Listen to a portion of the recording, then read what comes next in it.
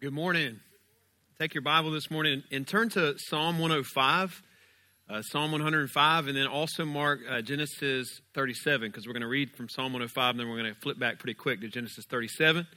But we're in a series called The Gospel Thread. This is week 2, and we're walking through some stories in the Old Testament, seeing how they all really tell one big story of Jesus coming to save the world from sin.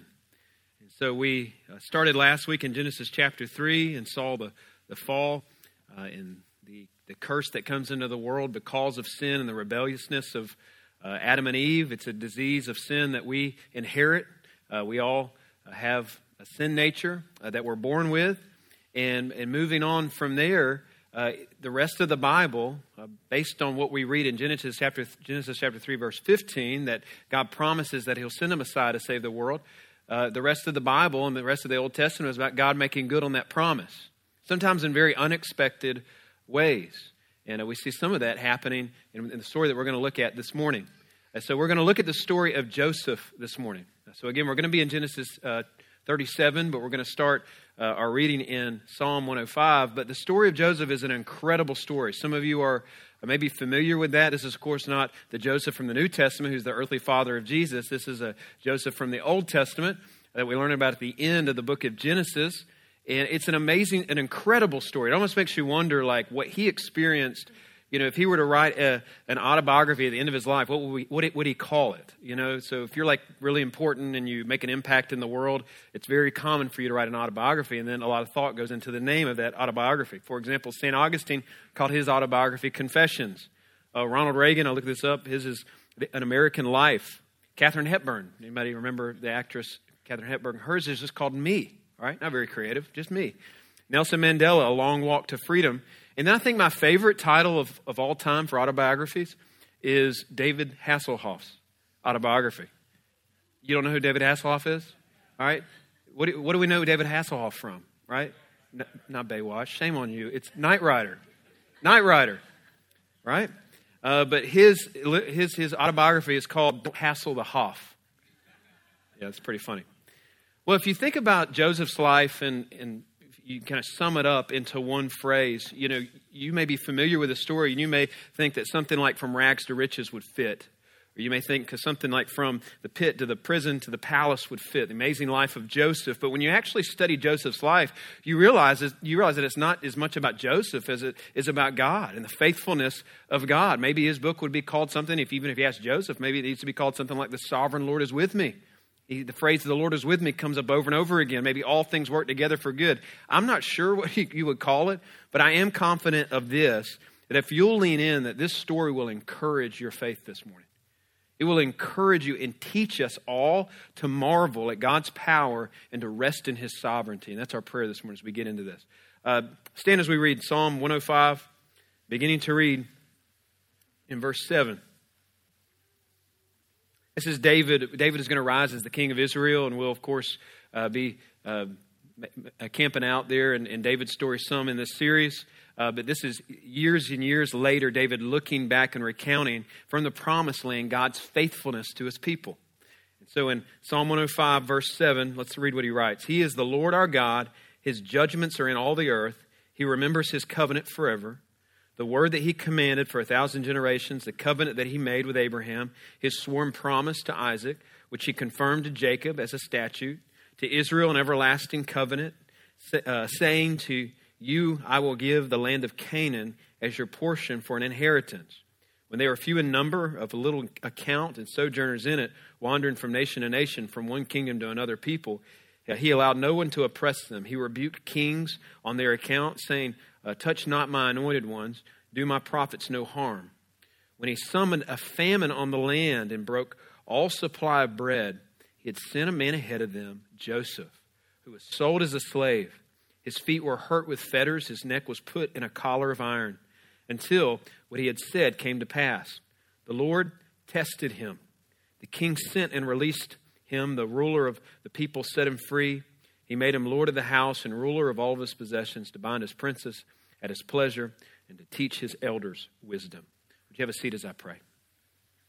Father, I pray, Lord, as we lean in, that our hearts would be teachable this morning. We are thankful, Lord, that You are a God who is in control.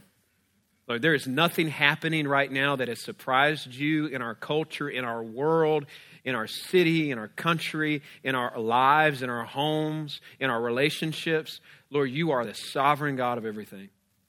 And Lord, I'm so thankful that we serve a God, Lord, who is faithful, who is good, and who is completely in control. And I pray as we lean in this morning, as we see that all those truths demonstrated in this story, that we will leave here marveling at who you are, your majesty, your power, your sovereignty. We love you. We ask these things in Jesus' name. Amen. So what I want you to do is, like I said a second ago, turn back to Genesis 37. We'll probably reference 105 and Psalms later on in the message, but we're going to be in Genesis 37 moving forward. And here's a quick synopsis of where we are and where, kind of what happens in between where we left off and where we're picking up this morning. A sovereign God has created the world. Everything in it, creates man in his own image to worship him, to serve him, to enjoy him. But humanity rebels against him. There's a fall, and we go out to a broken world full of pain and brokenness and rebellion. God destroys the first world through a flood, but preserves a man and his family named Noah, and then he comes to an unexpected family. He calls a man named Abram, and he's a pagan idol worshiper, and he comes to God and becomes a worshiper of the one true God, and God makes him a promise in Genesis chapter 12, a very, very important promise, that he would give to Abraham an offspring, so many that he wouldn't be able to count them. And one of those offspring would be the seed that's promised back in Genesis chapter 3, verse 15, that'll crush the head of the serpent, that'll crush the head of the enemy. And he makes a promise that through Abraham and his descendants, through his offspring, the nations would be blessed. That God would never leave them, that God would protect them, that God would always bless them and watch over them, and everything would always be faithful to keep that promise in the lives of his people. And at the end of Genesis, the author of the book of Genesis, who is Moses, writes down the story of Joseph to illustrate that promise. Joseph is the great-grandson of Abraham. All right, Abraham has Isaac, Isaac has Jacob. Jacob has 12 sons. That's where the 12 tribes of Israel come from. And one of those sons is named Joseph. So let's walk through the life of Joseph this morning. And we're going to divide this up into 4 scenes. All right, so we're going to walk through his life. Got a lot of ground to cover. And so hold on tight. We're going to walk through 37 through 50. I hope you brought your lunch this morning. I'm just kidding. First scene is this, Joseph dreaming. Joseph dreaming. Verse 2 says this, there are the generations of Jacob. Joseph, being 17 years old, was pasturing the flock with his brothers, and Joseph brought a bad report of them to the father, or to their father. Now Israel, who, just so you know, is also called Jacob. Israel loved Joseph more than any of his sons because he was the son of his old age. And he made him a robe of many colors, but when his brothers saw that their father loved him more than all his brothers, they hated him and could not speak peacefully to him. So a little background, all right? So when Jacob, who is Joseph's dad, the son of Isaac, the grandson of Abraham, when Jacob leaves home, he goes out to find a girl to marry, finds a girl named Rachel, really loves her, wants to marry her, but he has to work for it. Her father, who is Laban, makes him work for 7 years to take his daughter's hand in marriage. Well, he gets to the end of that 7 years, and Jacob gets deceived by Laban. He pulls the old switcheroo and he deceives him into marrying Rachel's sister, who is Leah. And so he has to agree to work an extra 7 years to marry Rachel. All right, that's the one who he really, really liked. And so he ends up along the way having kids first with Leah. Rachel gets frustrated and has Jacob sleep with her servant so that she can have kids on her behalf. Leah does the same thing. It's a mess. It's a disaster. All right, there's polygamy going on. That's never good. All right, Jacob has all of these wives having babies with servant girls. And you're like, this is where you go, hold on, time out. This is the family that God's going to use to bring the Messiah into the world? Is he at the right house? Do we need to stop and figure out if this is the right family? Right? This is a man not leading his home in a godly way. This is a man who's departed from the order that God had set up in the Garden of Eden. Of course, Adam and Eve departed from, and they've departed from it big time. All right? So it's disastrous. Things are broken. All right? We don't have time to comb through all of it. We don't have time to comb through all the dysfunction that you see in Isaac's family, Abraham's family. But I just want you to know, this is just some encouragement, no matter how dysfunctional your family feels, no matter how bad things feel, no matter how messy things feel, there's hope for you. Look at this family. All right? If God can work through, by His grace, bring about beautiful things through broken families like this. There's hope for your family. Well, anyway, years later, finally Rachel and Jacob have a son together, and their oldest son, his name is Joseph. The youngest son's Benjamin. Rachel dies and giving birth to Benjamin, but Joseph is Jacob's favorite son. All right, and so Joseph, he's the favorite child. He's the golden boy. He's the one that gets to stay up late to watch the game with Dad. Right? He's the one who gets the big room to himself. Well, all the other brothers have to share these little small rooms, with a bunch of bunk beds. He's the son who gets the brand new Ford Mustang for his 16th birthday, while the rest of the boys have to share and cram into a little, rusted up Ford Fiesta. All right, he's the favorite son. And what didn't help the whole situation is Jacob thought it'd be a good idea to give his special son like a Technicolor dream coat that he could wear around. And the coat, really what it's doing is it's signifying love and acceptance. He wants him to know that he's loved and accepted. Really, above all, he's showing just blatant favoritism. If you've been in a home where favoritism has been experienced, it causes problems. The original Hebrew for that phrase, coat of colors or coat of many colors, I don't know what your translation says there, but you might even see this in the notes. But the original says coat of long sleeves. That's really what it says in the Hebrew. The other brothers had short sleeves, shorter tunics, because that's what they wore to work in. So the dad gives him a coat with sleeves, this ornate robe, as if to announce symbolically, like, this is my son. He's a special son, doesn't have to do manual labor. He's above that. So you can imagine his brothers probably weren't big fans of that, right? They come in from a long day of hard work, good short tunics. They come in, they're sweaty, they're dirty. And here's Joseph kicked back on the front porch, drinking some sweet tea in his tuxedo that his dad bought him, So it definitely stirred up some jealousy in the brothers. And to throw some gasoline on the fire, Joseph has some dreams one night, and because he's a teenager and doesn't know how to keep certain information to himself at times, with a little thing we call tact, right? He thinks it's a good idea to wake up the next morning and maybe over a bowl of Captain Crunch stands up in his rainbow bright robe and begins to tell them about his dream.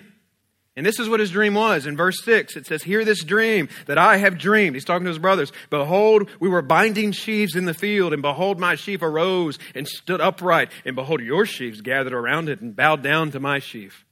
I'm sure that went well. All right. Well, in verse 9, he shares another dream, kind of same idea, and all the family bowing down to Joseph. So he's definitely immature. So we see immaturity in Joseph. Often we can kind of paint Joseph as this perfect figure. He wasn't. He was a man with a nature just like ours. And so you see immaturity in him. Definitely not deserving of the kind of vitriol that you're seeing from his brothers, but definitely some pride, coming through here, a lack of tactfulness, immaturity. His dad even has to rebuke him in verse 10 for sharing, the dreams like he did. But these dreams are actually going to serve a very important role in his life. See, spoiler alert, when we serve a God, when you come to God, when you have a relationship with God, you serve a sovereign God who's directing all things in the world and in our life to bring about his beautiful and glorious purposes. Even through broken, difficult, trying times. See, things are kind of good right now for Joseph. I mean, it is difficult. He's dealing with some jealousy from his brothers. They're mean. They mock him. They probably beat him up a little bit. But he's still got his father's love.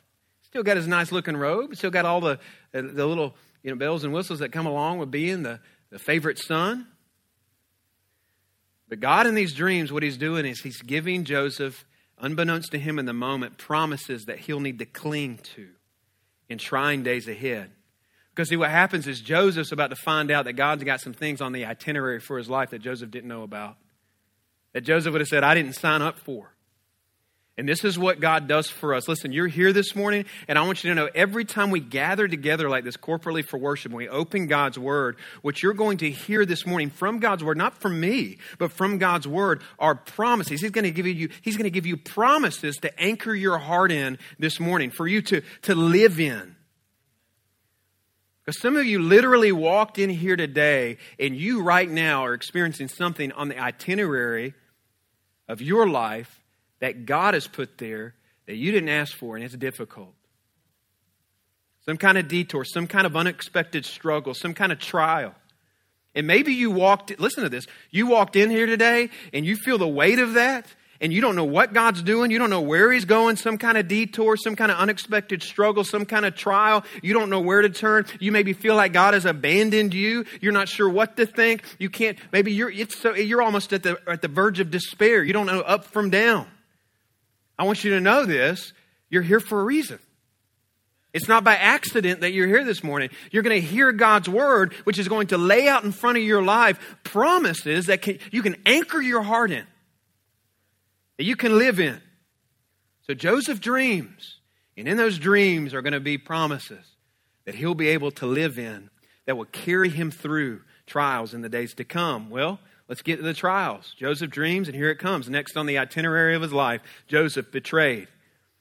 One day Joseph's brothers are out in some pastures that were known for being dangerous areas. So Jacob asked Joseph to get off the front porch and run out there. Maybe he gets on his souped up, nice, fancy, big tire golf cart that's just his, and he rides out into the pastures and begins to try to track down his brothers.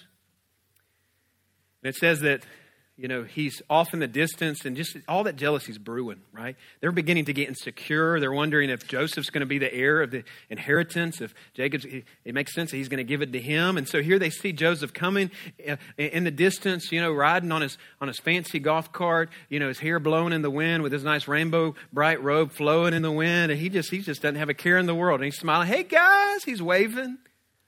What he doesn't know, verse 18, is that they have been conspiring against him to kill him.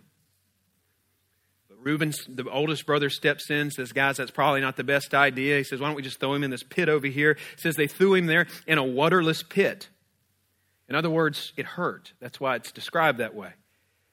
And in verse 25, it says they throw him in this pit, and it says they sit down and eat. What a sad picture that is. A tragic picture. His brothers have turned on him. He's certainly gotten injured. He's crying out for help. And they sit down and have a snack. Are they joking? Are they mocking him?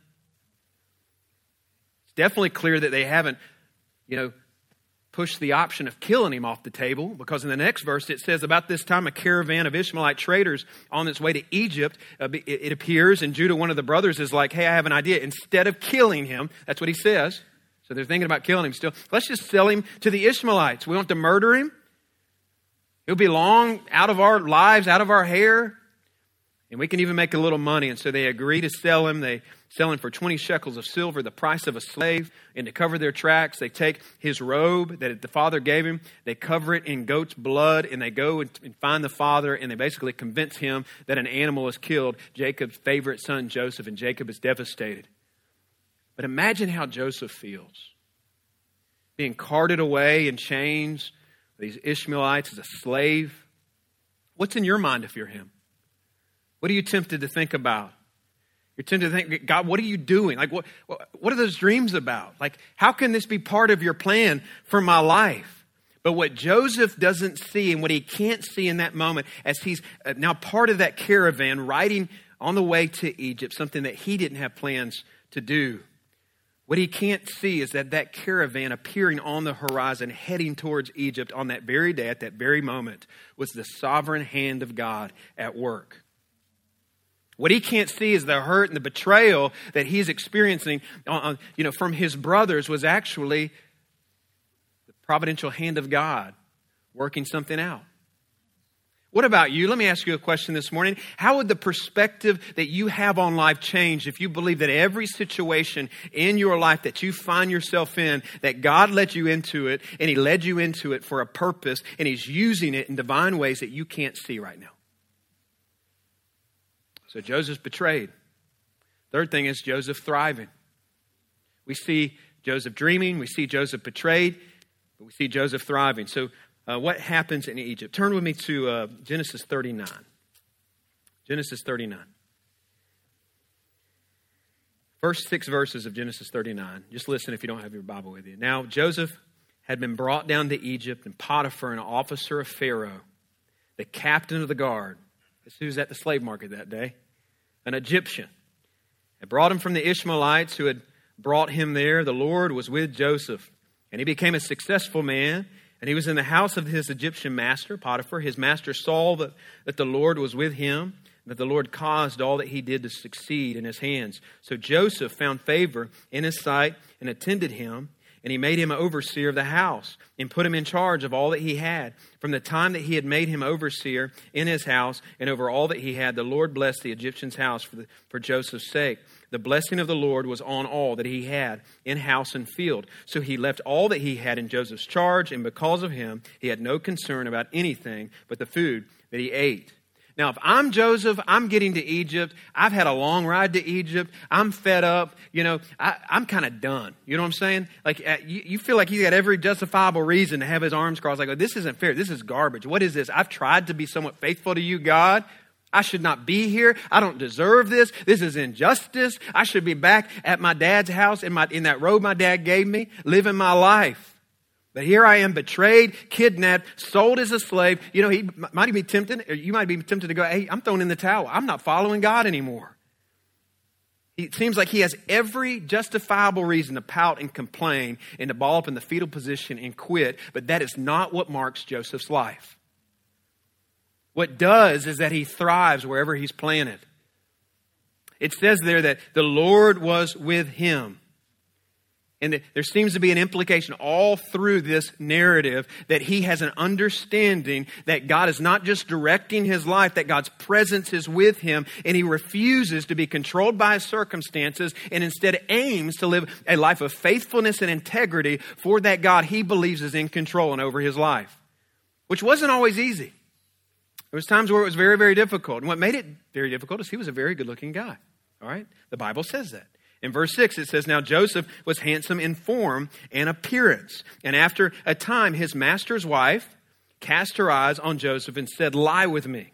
All right? So, which means come to bed with me. And I think this is the only place I could find in the Bible, and Moses does this here, where somebody's described as good looking and in really good shape. That's what that means there. All right? When it says that he was handsome in form and appearance. So he's a good looking guy. Right? But he also had a gym membership and he used it. All right? He didn't believe in cheat days. He was a very in shape young man. So Potiphar's wife makes a move on him, and it says, but he refused. And basically what happens is he's like, listen, I've been entrusted to take care of this house. I want to do that with integrity. And he goes, and then beyond that, he goes, God's given me this opportunity that I'm living in right now. How could I sin against my master? And more importantly, how could I sin against my God? Which is remarkable. Joseph is a young man. He's away from home. He's not married. She's probably very attractive herself. And day in and day out, a situation is presenting itself. As it says that she was very persistent to where a discontented heart could have been very susceptible to fall to this temptation. But he's a man who proves himself to be a man of conviction. He knows it's off limits. He knows that that's not an option. He knows that he better be killing sin or it'll be killing him, as John Owen says. He knows that sin is a killer beast that's to be slain, not a pet to be tamed. You can't domesticate sin. It'll consume you and it will destroy you. So he literally runs from it. She was persistent. One day she latches onto his robe and he just finally just runs and leaves his robe in her hands. Well, she has that there as a prop she can use to make up a story about him. And she tells her husband that he tried to come in and take advantage of he tried to come in and take advantage of me. Here's his robe. He left it behind. And so Potiphar gets incredibly angry. And look at verse 20. And Joseph's master took him and put him into the prison. But the Lord was with Joseph and showed him steadfast love and gave him favor in the sight of the keeper of the prison. And the keeper of the prison put Joseph in charge of all the prisoners who were in the prison. Again, this is injustice. You want to know what injustice looks like? This is injustice. I mean, he hasn't done anything to deserve this. He sought to be faithful. He's trying to honor God. And what does he get to it? More trials? What does he get to it? He gets framed. What does he get for it? He gets lied about. And again, if you're Joseph, you're going, you know what? I'm done. This is not fair. I do not know where God is in this, where he's at in this. I don't know what he could possibly be doing that could be for my good. I took 2 steps forward and now I've taken 10 steps back. But these thoughts don't ever seem to be on Joseph's mind. There's a steady pattern in his life of trusting God and trusting that somehow God is using all of this, even the bad parts of his life, for God's glory, for his good. And so instead of complaining, instead of pouting, he spends more time, more focused on being faithful and thriving where God has planted him. Instead of wasting time running from God, complaining about his circumstances, he's focusing on controlling what he can control. And thereby flourishing and blossoming in the soil that God's planted him in. See, there's a lot of you here this morning, you can't control the circumstances that you've been placed in. God's planted you, if you believe he's a sovereign God, in certain kind of soil. And sometimes it's seasons of being planted in very difficult soil. But what we learn in the life of Joseph is that instead of trying to allow circumstances to control us, we control what we can control. And what we can control is we can lean into God, we can trust God, and we can seek to trust that he's at work even when I don't understand what he's doing. There's a lot of things going on, thousands of things, millions of things. We don't know in the eternal mind and the eternal plan and the works of God what's going on, even in an individual life at any given time. And we could go down the list of all kinds of different things that God's doing that we know of as he's working in our lives, even in difficult circumstances. But one important thing that's part of that process is you need to know this. When you're going through a time of suffering, it's like God's using that as like sanctifying sandpaper in your life. When you don't run from it, when you lean into God, when you trust him, when you seek to thrive in the difficult circumstances and glorify God and suffer well for the glory of Christ, he uses that as sanctifying sandpaper in your life. We get so focused on, and we read stories like this of Joseph, and we focus on the deliverance. Like, oh, my day is coming. My day of breakthrough is coming, right? I'm going to be delivered if I just hang in there. And we miss the fact that the most important kind of deliverance is actually done in the fiery trial. Being delivered from yourself. God melting away and burning away the parts of our life that don't look like Jesus Christ. And what we see right here is Joseph is surrendering to God, even in the fiery trials, is he's learning to depend on God. He's learning to walk with God through difficult times. But practically speaking, we can look back and see that he's actually learning how to administrate. From the house to the prison, it's burning off some of the immaturity that you see at the beginning of the story, where he doesn't know how to read a room, where he stands up and just blurts out some dream and has no understanding that is perceived in a way that wouldn't be good. He's learning how to organize. He's learning how to administrate, and he's learning how to be a good leader. And if you know this story at all, then you can already see, wow, God is preparing him in very difficult times for something in the future. You get to chapter 40, and just so happens that 2 of Pharaoh's officers are there in prison for something bad that they did, and it's the cupbearer and the baker, right? So the cupbearer and the baker have thrown in the prison. You know, cupbearer I can kind of understand. I want to know why the baker's in there, right? Did he burn the cookies? Like, did he burn the biscuits? Like, what did he do wrong that he got thrown into prison for? They have dreams one night. Chapter 40, verse 8 said, they said to him, "We've had dreams, and there's no one to interpret." And Joseph said to them, and he was always careful to give glory to God. He said, "Do not interpretations belong to God?" He says, "Please tell them to me." Man doesn't interpret dreams. God does. He says, "Tell me," as he knows he's a vessel that can interpret dreams. And Joseph explains, and I won't go through all of it, but he explains to both of them. They're in the prison cell, cupbearer, baker's there. And he says, "Listen, I heard your dreams. God's told me what they mean. This is what it means, that both of your heads are going to be lifted up," right? And for you, the cupbearer, what that means is your head is going to be lifted up, which means you're going to be exalted back to the position you once held in the royal palace as cupbearer. He's like, "Cool, I like that." Turns to the baker and he says, "You, however, your head's like literally going to be popped off. Like it's going to be lifted off of your head." And he's probably like, "Well, that's not cool. Are you sure that's right?" You know, that's the interpretation that he gives. They get out. The baker, of course, gets executed. The cupbearer gets his old job back. And before they got out of prison, Joseph took time to pull the cupbearer aside and said, "Listen, I know you'll survive. I know you're going to get your job back. Would you do me a favor? Would you please show me kindness?" He says this in verse 14, "to mention me to Pharaoh so that I can get out of here." cupbearer gets free, gets his job back, forgets to tell Pharaoh. Forgets about Joseph. And for 2 years, Joseph sits in that prison, and as it says in Psalm 105, his feet were hurt with fetters. His neck was put in a collar of iron. For 2 years, he had to sit there day in and day out in those shackles, feeling forgotten, in pain. Have you ever been tested by God's slow fulfillment of his promises in your life? Have you ever been tested like that? To where your circumstances begin to mock your faith? Like, are you really going to, your circumstances begin to mock your faith to the point where they're like asking, hey, are you really going to keep following God? Are you really going to keep praying about this? Are you really going to keep trusting in Him? Are you really going to keep wasting your life hoping in a God who seems silent? And there Joseph sat for 2 years in silence, wondering how God would keep His promises to him. But Joseph experienced those same emotions, yet he keeps resting in the promises that God had given him. Chapter 41, after 2 whole years, says that Pharaoh has a dream. So he's there for 2 years in that prison. Pharaoh has a dream one night. I'm not going to read all of it, but I'll summarize it. He has a dream about 7 plump cows eaten by 7 skinny ones, and then 7 plump things of grain taken over by 7 thin things of grain. And in the morning, he calls his magicians to come in and to interpret the dreams. They're like, we don't know, so they're all in there, he's seeking counsel from everybody on his staff. And the cupbearer comes in and goes, I just remembered a guy. 2 years ago, I was in prison, and there's a Hebrew in that. I'm not sure if he's still there. May still be in prison. May have been released, may be dead. I don't know. But he was able to interpret my dream. And so Pharaoh says, well, go get him. So he brings Joseph in to see him. And Joseph interprets the dream for Pharaoh and says, here's the deal. I've heard your dream.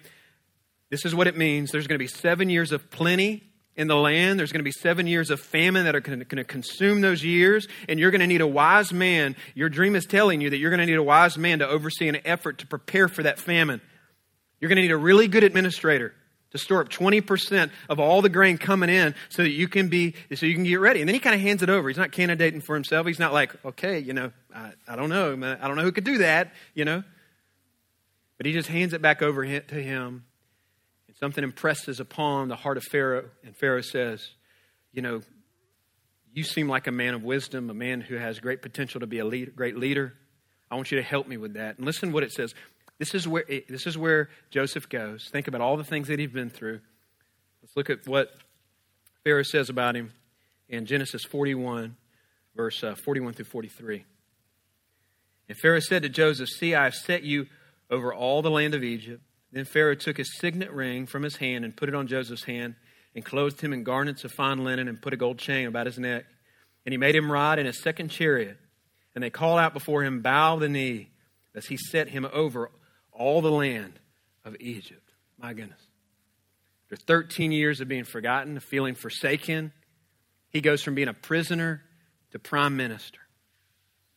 13 years, out of sight. 13 years thought to some as dead, to being promoted to the right hand of the most powerful leader in all the land, which leads us to the last point. And the last part of the story is Joseph reconciling. Joseph dreaming, Joseph betrayed, Joseph thriving, Joseph reconciling. In chapter 41, it goes just as the dream revealed it would. Pharaoh's dream, 7 good years, and then the famine, and the people, and they're so prepared. People from all around the world are traveling hundreds and hundreds of miles to come to Egypt so that they get bread so they can survive and live. In fact, it's heard all the way out in a place called Canaan, where Jacob, Joseph's father, hears about this supply of grain or bread that they have in Egypt. And it says in verse 42, after he sends his sons to Egypt to go pick up some food, here it is. Look at verse 6. Now Joseph was the governor over the land. You had to go before Joseph to put in your order for some grain. He was the one who sold to all the people of the land. And Joseph's brothers came and bowed themselves before him with their faces to the ground. Verse 8.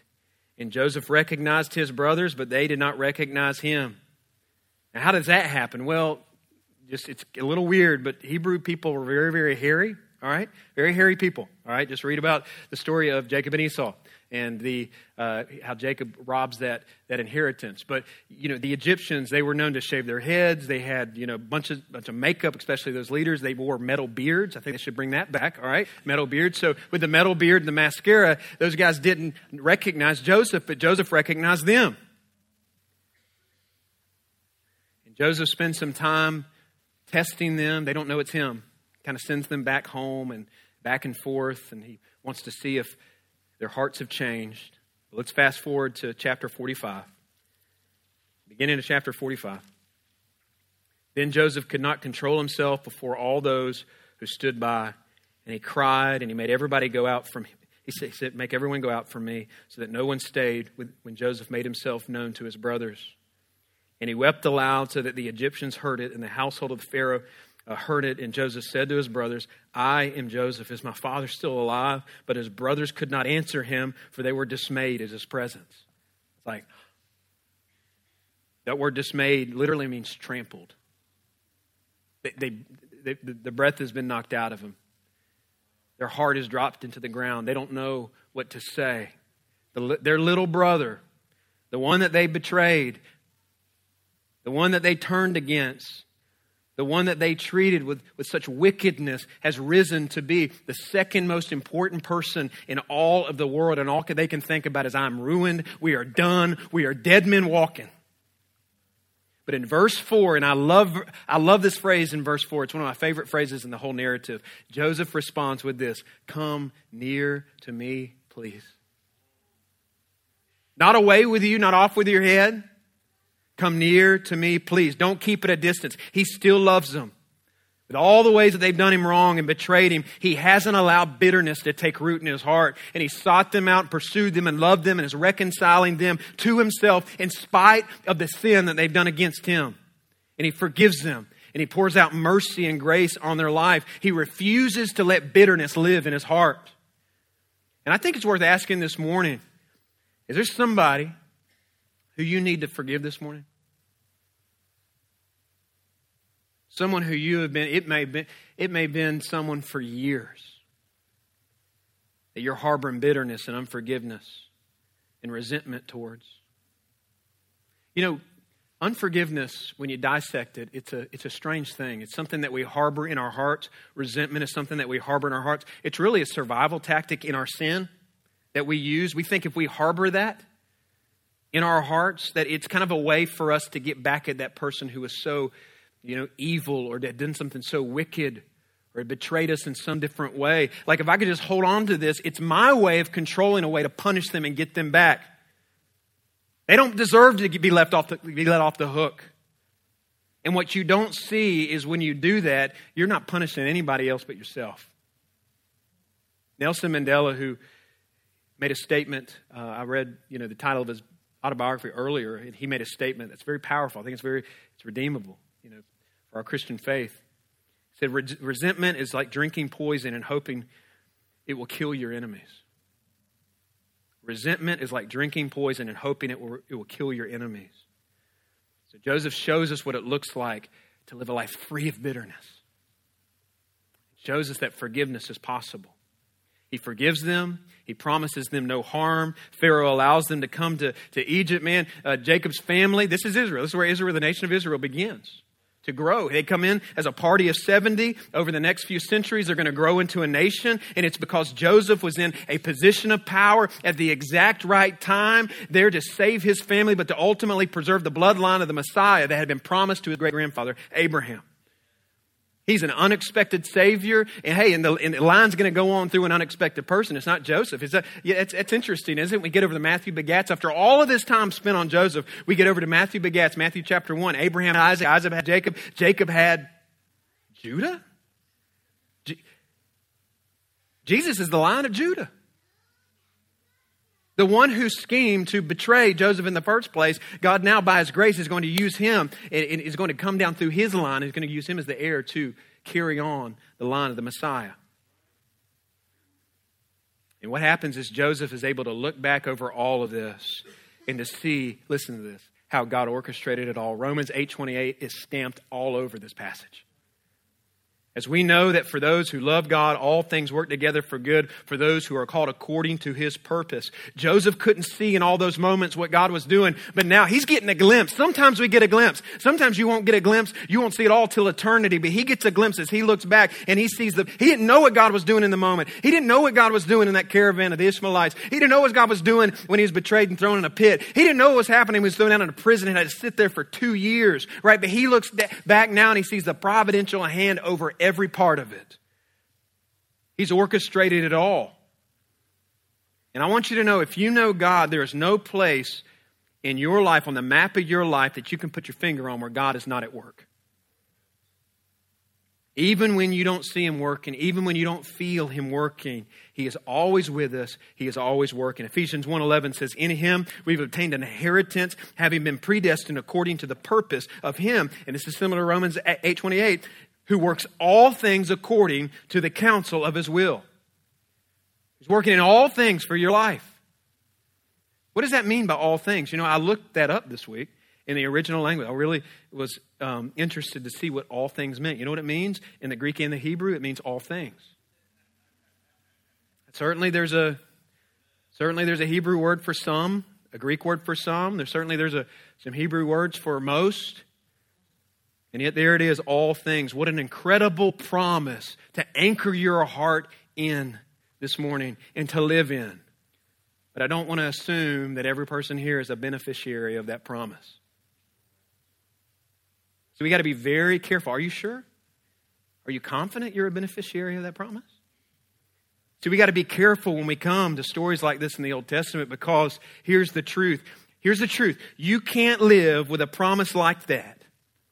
You can't run out of here and follow an example of faithfulness like we see in somebody like Joseph until you first realize you ain't Joseph in this story. You say, well, who am I? We're born into this world, you and I, represented most in this story by the brothers. We're the ones who are sinful, wicked, jealous, envious, unfaithful. We've betrayed God. We've turned our back against Him. We're rebels on the run. We're the ones who need a rescuer. We need a rescuer, and that rescuer is the one that Joseph's life points to. Joseph isn't just only being used in this story to secure the bloodline of the Messiah. He's actually a type of the Messiah. He's a picture of Jesus. Do you see it? Joseph is the shepherd who's uniquely loved by a father. Jesus is the good shepherd, beloved by his heavenly Father. Joseph was sent by his father to his brothers and he was rejected. Jesus was sent into the world and he was rejected by us sinners. Joseph is sold for silver by his brothers to the Ishmaelites. Jesus was sold for silver by Judas. Joseph was robed. His robe was stripped away from him. He was thrown into a pit and he cried out in agony. Jesus was stripped naked and nailed to a cross and cried out in that dark moment in agony. Joseph is ultimately proven to be the righteous one whose suffering will save a nation from physical death. And Jesus is the righteous King of Kings and Lord of Lords who would suffer to the point of death on a cross for our sins to save generations of people from every nation, not just from physical death, but from eternal death. Like every page in the Old Testament, like every page in God's Word, it all points to Jesus. Do you know Him this morning? Have you run to the cross where the Savior hangs that this story points to, and given your life to Him? Repented of your sins and trusted in Him to be your personal Lord and Savior? If you have, this is really cool. Something really cool has happened. If you have, what's happened by the grace of God, by the miracle of salvation, is you've been grafted in to the family tree of Abraham. You're a son and a daughter of Abraham, and all the covenant promises that God made for those people, now we are those people. You get to live your life in the covenant promises of God. He saved you from your sins. He's filled you with new life. He's put His Spirit inside of you. He's given you the capacity in Christ to forgive people, to extend the forgiveness that you've been extended at the foot of the cross. He's given you the capacity to battle temptation with His power inside of you in the light of the love that He's shown you at the cross. Now you have the capacity in Christ to live for God's glory. And now listen, you as living in the covenant promises of God, as As a son or a daughter, now you can read your life with the confidence that Joseph reads his life with, believing that God is in control. That God has proven himself faithful, as we read it all the way through God's word, has proven himself faithful as sending his son to die on the cross for our sins and who has risen from the dead, is the God who is in control of every single little speck and detail of your life. Even the bad times. To where, like Joseph, one day you'll be able to look back and even at the evil in your life, you'll be able to say, even what was meant as evil against me, God meant it for good. Listen, that doesn't diminish the seriousness of the sin in your life. That doesn't diminish the seriousness of the sin that other people have inflicted upon you. That doesn't diminish the seriousness of evil around you. I'm not saying that, and if you're really struggling with that, we need to work through that. You need to come see us even today, and we'd love to begin a process of you working through that. I'm just saying, listen, one day you're going to stand there before God, and as sure as Jesus rose from the dead, you're going to be able to look back and see how God used every single part of your life to accomplish his purposes. Every single part of your life used it in divine ways that we can't see or understand. My question is this: are you willing to just to stand still this morning and to acknowledge him as that kind of God this morning? Are you willing to, because in a room this size with people here, you probably have a list of things on the itinerary of your life that are happening right now that have showed up that you did not sign up for and that you wish would just go away. Would you lift your eyes to a God who is that in control? And with a heart of faith, would you say, like Joseph, God, I don't understand what you're doing. Help me trust you. God, I don't understand what you're doing, but help me to control what I can control. Help me to be faithful. Help me to thrive where I'm planted. Help my heart to believe, again, that as sure as you died on the cross and rose from the dead, that you're working all things out for your purposes in my life.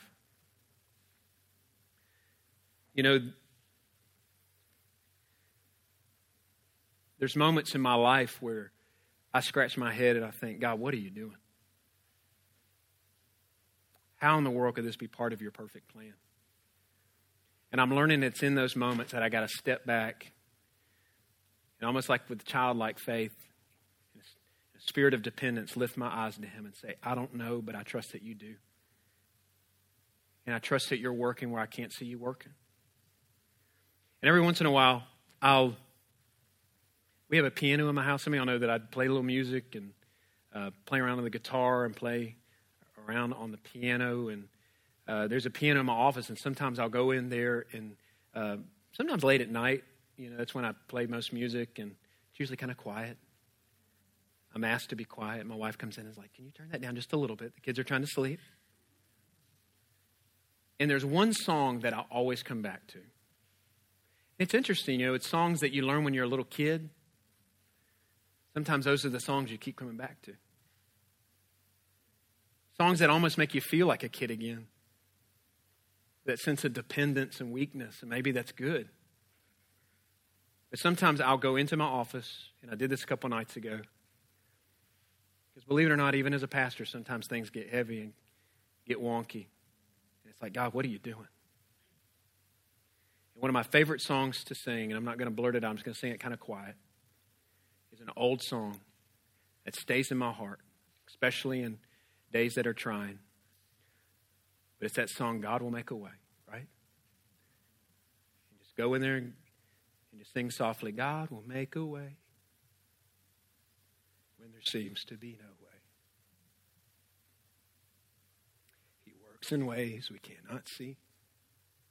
God is working in your life this morning. He will make a way for me. And he will be my guide. He never leaves me. He draws me closely to his side. Love and strength. He's working in you. For each new day, God will make a way. He will make a way. Let's pray.